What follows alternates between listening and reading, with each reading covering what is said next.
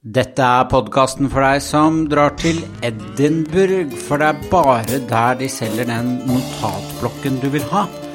For den handler om ideologi. Når det gjelder stil, svøm med strømmen. Når det gjelder prinsipper, stå som et fjell. Mannen som sa dette skal vi snakke om i dag. Velkommen til Blir det noen velgere av dette? Vi har en ny sesong. Den større, den bedre, den sterkere enn noensinne.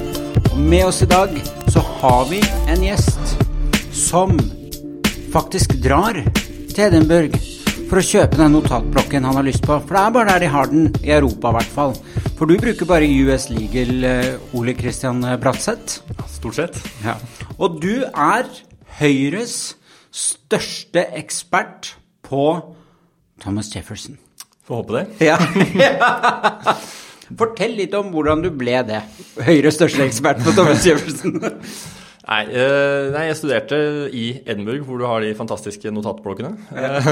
Og selv om jeg flyttet dit med tanke på å studere litt britisk historie, så ble jeg inspirert av en dyktig professor og endte opp med fokus på amerikansk historie og Thomas Jefferson spesielt. Og så ble jeg jo ansatt i Høyre, det en forutsetning kanskje for at det blir Høyres ekspert. Ja. Men det jo sånn i Høyre at hver gang vi lurer på noe om Thomas Jefferson, så ringer vi jo deg. Ja, det nesten hver dag. Ja, så får du telefoner. Ja. Det vel egentlig det som jobben din, å svare på. Stort sett. Ja. Fra spøk til alvor, så du jobber i Høyres hovedorganisasjon, og du rådgiveren til generalsekretæren i Høyre. Det stemmer. Og det har du gjort i halvt år cirka. Ja, trives du her? Absolutt. Ja. Det det mye bra folk i Høyre. Ja, det det ikke det? Det det. Du jo en av dem. Får satse på det. Ja. Veldig bra. Ok, men hva var det som gjorde at du begynte å bli fascinert for Thomas Jefferson? Altså, han jo en kompleks karakter da. Det mye idealisme og tanker preget liksom opplysningstid og den tida som kan ha gjenklang i dag, men så var han samtidig veldig en mann av sin tid, og en pragmatiker som gjorde at det ble en del motsetninger mot ting han tenkte og skrev, og ting han faktisk gjorde. Ja. Og en litt sånn interessant, ikke helt svart-hvitt karakter. Da. Ja. Hvis vi da bare begynner med, fordi alle har jo hørt om Thomas Jefferson, og så vet vi hans rolle når det gjaldt uavhengighetserklæringen, og vi skal snakke mer om det, men hvis vi begynner litt bare med livet hans, så hvor han fra? Hva bakgrunnen hans? Ja, han født i Virginia, i sørstaten i USA, på en svær plantasje med en svært velstående familie. Far som var plantasjeeier, og også oberst, tror jeg, av rang for militæret på den tiden, og drev med litt sånn oppdagelser for å tegne kart og en del sånne type ting, da. Sysler som han for så vidt hadde tid til fordi han var rik. Og moren hans var av Randolph-slekta, da, som var en av de på en måte nærmest du kom nesten adel i Virginia der, da, en kjent, profilert og rik og mektig slekt, da. Hvor du kan spore gener og linje helt tilbake til en skotsk konge på årtusenskiftet omtrent. Så han kom fra en velstående familie, da. Litt typisk kanskje for mange av de litt sånn radikale tenkerne på den tida. De kom ikke fra liksom arbeiderklassen, det var overklassefolk som begynte å tenke på frihet og likhet og den typen ting, da. Litt sånn som du også så kanskje i Frankrike. Og så begynte han studerte jus, han ble advokat. Ja, han leste jusstudiene på den tida litt mindre omfattende enn i dag, da, men han brukte fortsatt 5 år, fordi han tok seg tid til ganske mye andre studier underveis, og hadde jo veldig bredt interessefelt. Da. Han var jo som sagt et advokat, men han var også interessert i historie, filosofi, han var hobbyarkitekt, og tegnet blant annet det som senere ble bygd som Monticello, da, hvor han bodde. Ja, og det jo et helt fantastisk hus. Ja, hvis man i Virginia, så burde man ta turen innom. Det en museum i dag og fantastisk plass å besøke. Du har vært der? Ja, jeg har ikke vært der, jeg har bare sett bilder. Men det ser veldig fint ut. Ja, så det kan jeg varmt anbefale å se bilder av. Han har jo også tegnet universitetsbygninger i Richmond i Virginia. Og var en pådriver for universitetet å få fram et universitet av utdannelse tilgjengelig. Nettopp. Men i den rollen han hadde som advokat, så ser man jo noen av de paradoksene som du snakket om. For eksempel når det gjaldt slaveri. Ja, absolutt. Og det ser man både der og senere i hans politiske karriere. er jo forbundet med mange for en del sitater som handler om at man er like, og han tok noen kamper for nettopp det, men samtidig så kom han jo fra en plantasje i sørstaten i USA, og det som hørte med der, det var jo slaver. Ja. Og han hadde jo gjennom hele sitt liv flere hundre slaver i sin tjeneste, og gjorde ikke spesielt mye for å fri noen av disse slavene, eller altså, de levde nok under relativt sett da, med tiden gode forhold hos han, men han gjorde fortsatt ingenting for å frigjøre sine slaver, og hadde nok ganske tidstypisk syn på rase og raseforskjeller. Nettopp. Blant annet blanding av rasene. Okay. Noe som er veldig paradoksalt. Altså, historikere i dag er ganske klare på at Jefferson, som ble enke relativt tidlig, og aldri gifta seg igjen, hadde et lengre forhold til en av sine slavekvinner.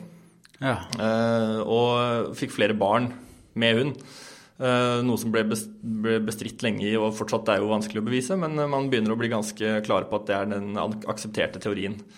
Noe som nesten var mer kontroversielt når det begynte å komme fram, nettopp fordi han hadde behandlet hun mer som en kone over tid, og levd i noe som lignet på et ekteskapelig forhold, fremfor å bare bruke, mer tidstypisk da, å misbruke slavekvinner. Ja vel. Og man har tatt DNA-tester i moderne tid som har bekreftet etterkomninger av henne slektskap med Jefferson. Oi, sier du det? Men det er fortsatt vanskelig å være helt sikker, i og med at det er en bror av Jefferson og noen nevøer og sånt som også kan være mistenkt, men man er ganske mye nærmere å bevise det, helt sikkert da, enn man har vært tidligere. Jøye meg. Men fordi han hadde jo, men han var jo i en rettssak hvor han kjempet for å frigi en relativt ung slave, og da hans argumentasjon der var jo at alle er født med iboende rettigheter, og i denne argumentasjonen så ble han avbrutt av dommeren, og slaven ble ikke frigitt, så han tappte den saken. Men så ga han denne slaven penger, formodentlig som skulle hjelpe slaven med å rømme. Ja, men man ser jo paradokset gjennom hele hans karriere også, for det her var jo ting han sa, men samtidig så ble det ble ganske klart at selv i tilfeller hvor han friga noen slaver i sine egne i sitt testamente blant annet, men med det han skrev og det han sa gjennom sin levetid, så ble det ganske tydelig at folk med en annen hudfarge som rase ble oppfattet som mindreverdige da, av han, også indianere for den saks skyld. Ja. Og kvinner også da, så han hadde jo et tidstypisk syn der, så selv om han virket revolusjonær og fritenkende som han for så vidt var, så var han jo også en mann av sin tid da, som er viktig å huske. Det var jo relativt utbredt syn. Men det ser man jo senere når du kommer til borgerkrigen og kampene forbundet med det. Hvor sørstatene som ønsker å beholde slaveriet og frigjøre seg fra resten, bruker han som sin helt, men også nordstatene som vil frigi slaver, bruker hans ord og det han har skrevet for sin sak. Ja. Så han kan tas til inntekt for ganske mange forskjellige meninger da. Ja. Men så ble han, skal vi si, politiker. Eller han kommer inn i politikken. Ja. Når skjedde det? Han hadde jo politiske verv, eller deltok i politikken lokalt i Virginia, i deres ulike, det var jo organisert, det endret seg jo litt underveis, men deres ulike forsamlinger, og ble sendt til de nasjonale forsamlingene da, hvor de skulle under uavhengighetskonflikten med Storbritannia. Og endte blant annet opp da i 1776 på forsamlingen, hvor han ble valgt til å være den som skulle forfatte uavhengighetserklæringen. Hvor det skulle være flere involvert, men han stod ganske fritt og skrev den aller mesteparten av uavhengighetserklæringen. Men bare sånn at, hvordan klarte han det? Det er jo en stor oppgave å få. Ja, altså han var jo en kjent intellektuell også i sin tid, og han endte jo opp i Virginia med å bli guvernør, og bli valgt da til å reise dit, og han var jo kjent som talefør og skrivefør, og ble da valgt. Og det her skulle jo også vedtas, men det ble vedtas relativt uendret fra det han skrev. Noen mindre endringer ble det gjort, og så var han en kapasitet som kunne produsere det her på kort tid. Det var ikke veldig lang tid han brukte på å forfatte uavhengighetserklæringen, da, med ganske begrenset kildemateriale tilgjengelig. Basert mye på at han hadde en enorm kjennskap til opplysningstidsfilosofer, da. Relativt kjente navn som John Locke og andre ting, da. Ja. Du sier han var kjent som altså han var god taler, og så kan man finne taler han har holdt? Ligger det ute? Han var veldig skrivefør og for så vidt talefør, men han var ikke en person som holdt mye taler. Når han senere ble president, for eksempel, den talen som vi i dag kjenner som State of the Union, da årlig presidenttale, ble levert skriftlig til Kongressen av Jefferson. Men man kan finne veldig mye. Han produserte enormt skriftlig materiale. Og jeg tror det noe sånn som 35 volumer eller noe sånt av det som heter Papers by Thomas Jefferson, da, som hans brev og diverse gjennom hele livet. På hundrevis av sider.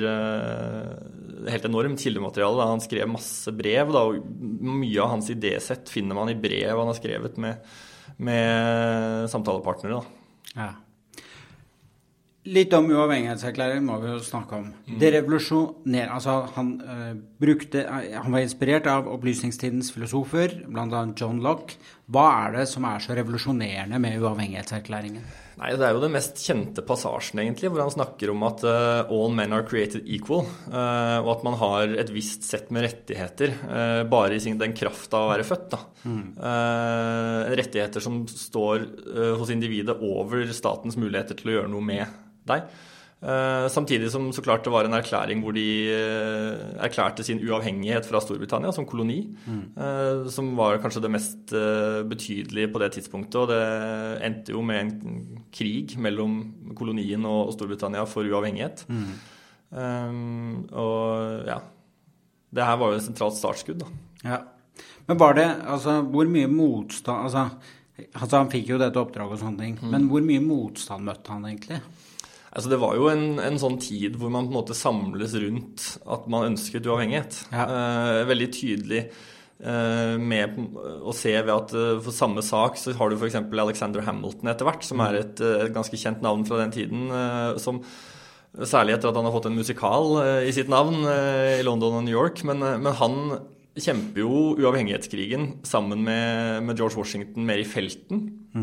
Og de kjemper samme sak, selv om Jefferson kjemper mer med pennen enn i felten. Og de ender jo senere opp med å bli bittre rivaler i politikken når landet har fått sin uavhengighet og kommet i gang. Da.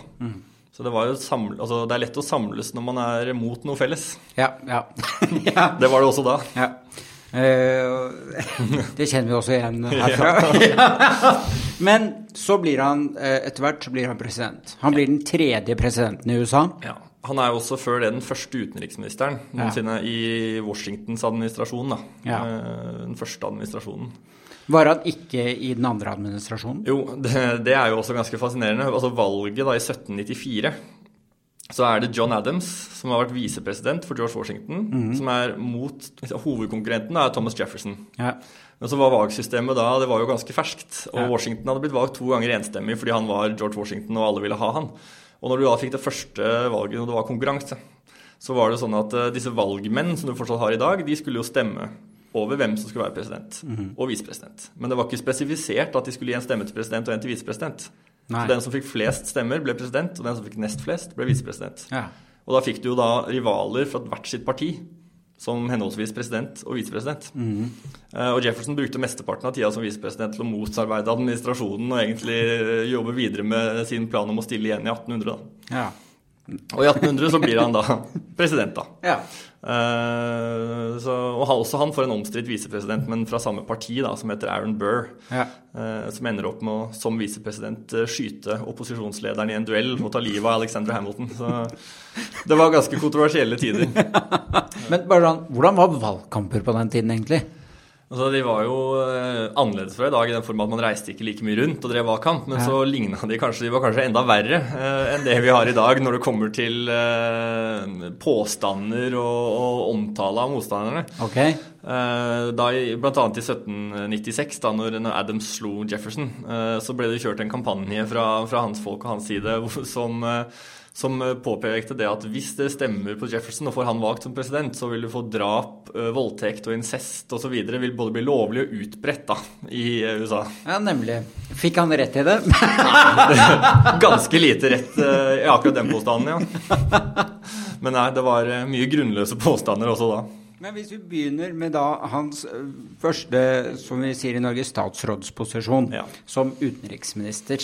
Hvordan var utenrikspolitikk på denne tiden, og hva Jeffersons rolle i det? Altså utenrikspolitikken, særlig i USA på den tida, var jo preget primært av forholdet til stormakten i Europa. Det var jo det som var utenriks på en måte, det var særlig England og Frankrike.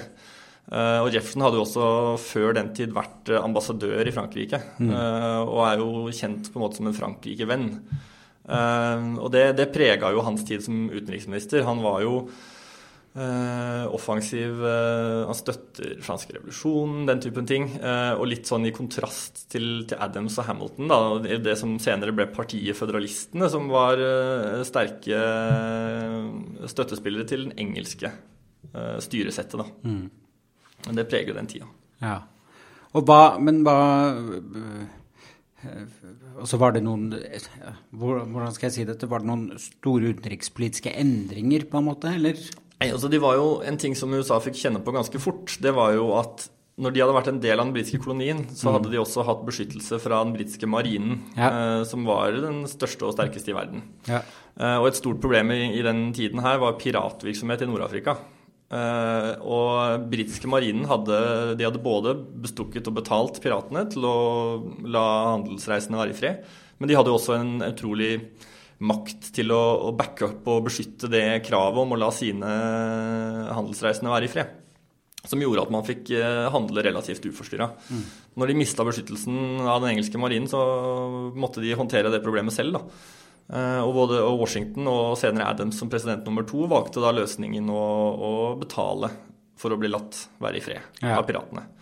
Noe som Jefferson viste tydelig helt fra tiden som ambassadør i Frankrike, at han ikke mente var en gangbar løsning på sikt. Han var mer en tilhenger av å bruke makt for å sørge for at man fikk fri reise. Nettopp. Men det fikk han altså ikke noe gjennomslag for? Ikke i den regjeringen, og han ble jo hele veien der en stor altså det var en gjennomgående rivalisering med Alexander Hamilton, som var finansminister i den samme regjeringen.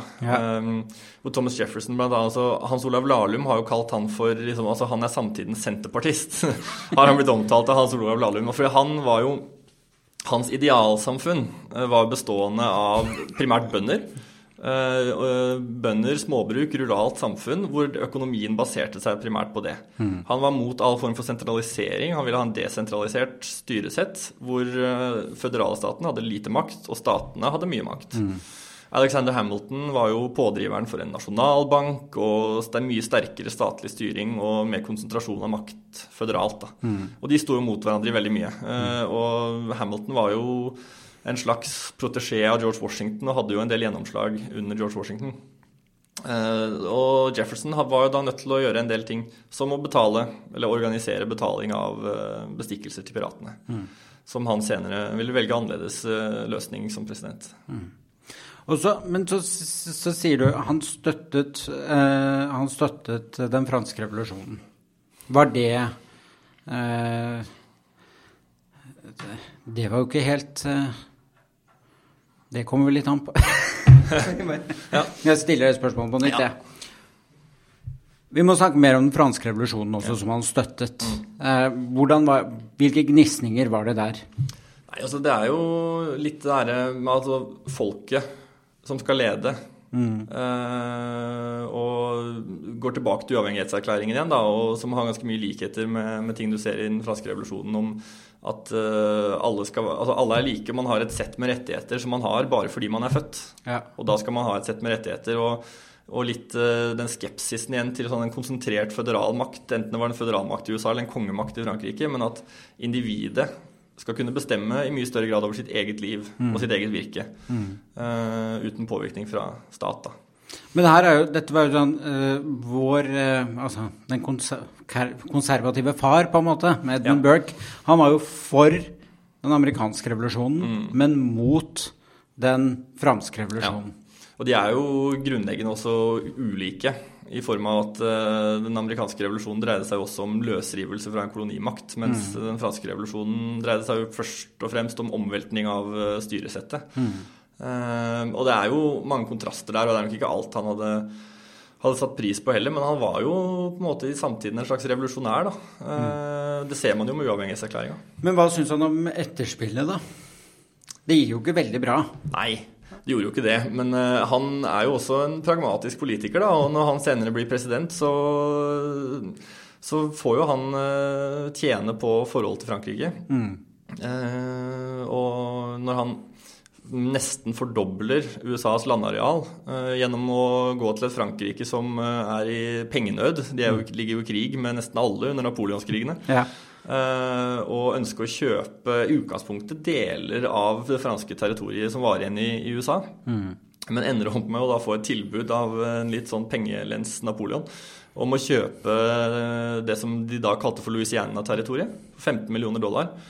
Og det er ganske mye mer enn dagens Louisiana-stat da. Det er deler eller hele av dagens Louisiana, Arkansas, Missouri, Iowa, Minnesota, Nord-Dakota, Sør-Dakota, altså masse stater da. Ja. En helt enorm landmasse som man fikk kjøpt for, selv om $15 millioner enorm sum på den tiden, så var det per acre da, nesten ingenting. Så snakker bare noen cent per acre. Ja.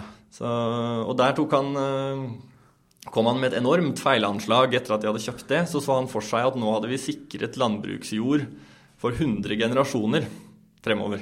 I realiteten så var det vel mer sånn 100 år før det begynte å bli mye dyrka ut da. Ja.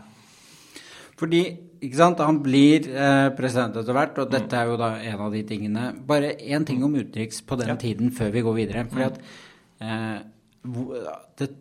altså, avstanden ja, den var for så vidt den samme, men de hadde jo ikke de samme mulighetene til å reise. Nei. Hvor mye rundt omkring var en utenriksminister på den tiden? For det tok jo, må ha tatt veldig lang tid å dra fra USA til Frankrike, for eksempel. Ja, svært lite, hvis noe i det hele tatt. Ja. Det var jo, de hadde sine utsendinger, og korresponderte med brev, som også tok utrolig lang tid. Ja. Så det preget jo, også når han ble president, så ville jo det prege situasjonen med utenrikspolitiske spørsmål da. Ja. For så blir han president, og han har nærmest alene forfattet denne uavhengighetserklæringen. Og ja, fortell litt om, hva er det som er viktigst for ham som president? Altså man kan jo også si at han startet en tradisjon som har vedvart da, ved å gå til valg på mindre statlig styring, og ende opp med å ikke levere så veldig mye mindre statlig styring. Ja. Men prinsippene hans har nå vært det. Men nei, han blir jo særlig husket for en del ting, og mye av det er utenriks da. Men han tar jo ganske kort tid etter at han blir president USA inn i sin første væpnet konflikt utenfor amerikansk territorie, med disse piratene som var nevnt da. Ja. Og her kommer jo også det du nevnte om avstandene veldig inn igjen, for det er en ganske fantastisk greie når du leser, det er et referat fra et møte i regjeringen 15. mai 1801, ganske fersk som president, hvor de diskuterer hva de skal gjøre, konkluderer med at de skal sende en styrke med marine til området, ikke ment som et angrep, men ment for å beskytte og kunne besvare andre angrep på handelsreisene. Men det tar litt tid å kommunisere, og den 14. mai, dagen før, hadde allerede Tripoli, som var en av Berberstatene, erklært krig. Men det fikk ikke han vite før 31. august, for da kom brevet fram. Nettopp. Så innen disse skipene med amerikansk marine nådde fram, så var de allerede i krig med Tripoli, uten å egentlig være klar over det selv. Ja. Så det gjorde jo at offiserer i marinen var nødt til å ha ordre med ganske stort navigasjonsrom og diskresjon. Ja. På grunn av kommunikasjonen var jo du kan ikke sammenligne. Nei. Sendte ikke en mail. Nei, det gjorde ikke det. Men det er liksom, nok en gang så er det sånn interessante konflikter hos Jefferson som egentlig var veldig strengt opptatt av grunnloven, og skulle tolke grunnloven ganske strengt. For eksempel i Louisiana-kjøpet så mente han egentlig selv at presidenten ikke hadde makt til å sanksjonere det uten å først ha gått til kongressen, men så tenkte han pragmatisk, vi må handle fort, vi godkjenner det, og så håper vi at det er greit. Ja. Samme med å erklære krig som presidenten ikke kunne gjøre, men tenker vi sender de dit, ikke for å angripe, og så håper vi at vi får med kongressen etter hvert, og så løste det seg fordi det allerede var blitt erklært krig andre veien igjen, og da kan du ikke gjøre stort annet enn å svare, kanskje. Nei. Men han satt jo i 8 år. Ja. Og han først så startet han ganske tidlig med å da slå John Adams som stilte til gjenvalg, og bevise allerede ved første mulighet at det ikke var noen selvfølge at en president skulle vinne gjenvalg. Ja. Og samtidig så valgte han å respektere George Washingtons formaning når han selv hadde gitt seg om at det ikke var fornuftig for en president å sitte mer enn 2 år. Det var en formaning alle respekterte helt til Franklin Roosevelt. 2 perioder. Ja, 2 perioder, 8 år. Og det var en formaning alle presidenter respekterte helt til Franklin Roosevelt satt utover det. Og litt etter at han gikk av, så ble det jo grunnlovsendring som gjorde at man maks kan sitte 2 perioder. Så han satt i 8 år, preget mye utenriks. Han hadde Louisiana-kjøpet kjent som en veldig suksess, men så hadde han også noe som ble kalt for The Embargo Act. For han var grunnleggende ikke noen tilhenger av krig, selv om han brukte det ved nødvendigheter mot piratene. Så når han var provosert av at Frankrike og England ikke helt oppførte seg overfor amerikanske skip i Europa, så bestemte han seg for at vi skal ha en sånn embargo, vi skal stoppe all handel for å straffe de og få de til å respektere oss og gjøre det vi vil. Noe som ble en fullstendig katastrofe og en mislykket strategi, for han hadde sterkt overvurdert USAs betydning for de landene. Og de eneste som egentlig led under den embargoen var USA. Og eksporten ble utradert, og det her var ganske krevende for en person som hadde gryende tro på landbruk hvis ikke de hadde noen å selge til. Så han endte opp med å måtte reversere det før han gikk av som president. Så det var veldig mislykket. Men samtidig så har han en posisjon i ettertiden som nok veldig preget av at han hadde 2 protesjeer på et vis. James Madison, han også kjent for å være grunnlovens far og skrev mye av den, og Monroe. Og det ble de 2 presidentene som etterfulgte han, som begge satt i 8 år. Så 16 år etter at han gikk av, så ble en slags versjon av hans syn videreført av hans etterkommere. Og de var også begge fra Virginia, og det var også Washington, så av de første 5 presidentene så var 4 fra Virginia, så det var jo et maktsentrum uten tvil i tidlig historie i USA. Ja, men bare fordi han har altså når han går av, hvordan ettermælet hans da? Akkurat da så det jo preget av at noe av det siste var den her embargoen, og det fungerte ikke. Men samtidig så var han fortsatt en respektert person, og han nevnte jo for så vidt ikke det, men det partiet som han representerte, det her var jo tidlig fase av partidannelse, men kalles nå egentlig for demokratrepublikanerne. Og han har jo blant annet av dagens demokrater blitt sett på litt som grunnleggeren av deres parti. Og så hadde jo føderalistene som var deres sterkeste motstandere. Og selv lenge etter at han gikk av som president, så var han en lederskikkelse blant demokratrepublikanerne og deres syn om mindre stat og mindre statlig styring. Og begge etterfølgerne var jo fra det partiet. Så ettermælet hans ble jo det har jo utviklet seg over tid, og det som det gjør med alle presidenter, ikke sant? Man kan ikke konkludere for fort, så han har kommet seg mer enn kanskje akkurat preget av den rette ettertiden da. Men så, han rivaliserte med John Adams, som var den andre presidenten i USA. Og det for øvrig en fantastisk miniserie som heter John Adams, som anbefales til alle. Men hvordan var relasjonen mellom de to? Altså de begynte jo egentlig som kollegaer og venner i uavhengighetskrigen og prosessen der. Og så ble de rivaler etter hvert sitt parti. Utviklet et mye dårligere forhold, for mange år hvor de ikke snakket med hverandre en gang. Og så på sine eldre dager så gjenopptok de brevutveksling og ble gode venner igjen mot slutten av livet. Og da har vi fordi en dag dør de. Og de dør på samme dag. Og det jo en fantastisk historie. Den 4. juli 1826, på uavhengighetserklæringens 50-årsdag, den 50. nasjonaldagen i amerikansk historie, så ligger begge for døden. Adams hjemme i Massachusetts og Jefferson i Virginia. Og da Adams dør, så hans siste ord noe sånn som Jefferson overlever meg, eller noe der omkring da, som en slags konstatering av det. Han var noe eldre, han var 90 og Jefferson var 83 da, på det tidspunktet. Men det han da ikke visste var at 5 timer tidligere, på akkurat den samme dagen, eller uavhengighetsdagen, så hadde Jefferson dødd i sitt hjem i Virginia. Så de dør altså på samme dag, forsont som venner, og som de siste restene av grunnleggende fedrene til landet. Det jo en fantastisk anekdote og en avslutning på deres liv da. Helt utrolig. Oddsen. Ole Kristian Vratseth, Høyres største ekspert på Thomas Jefferson. Tusen hjertelig takk for at du kom. Hyggelig å komme. Så tror du det ble noen velgere av dette? Det spør vi jo alltid om. Ja, vi får se. Det kanskje ikke i lokalvalget. Tusen hjertelig takk, og ha det bra.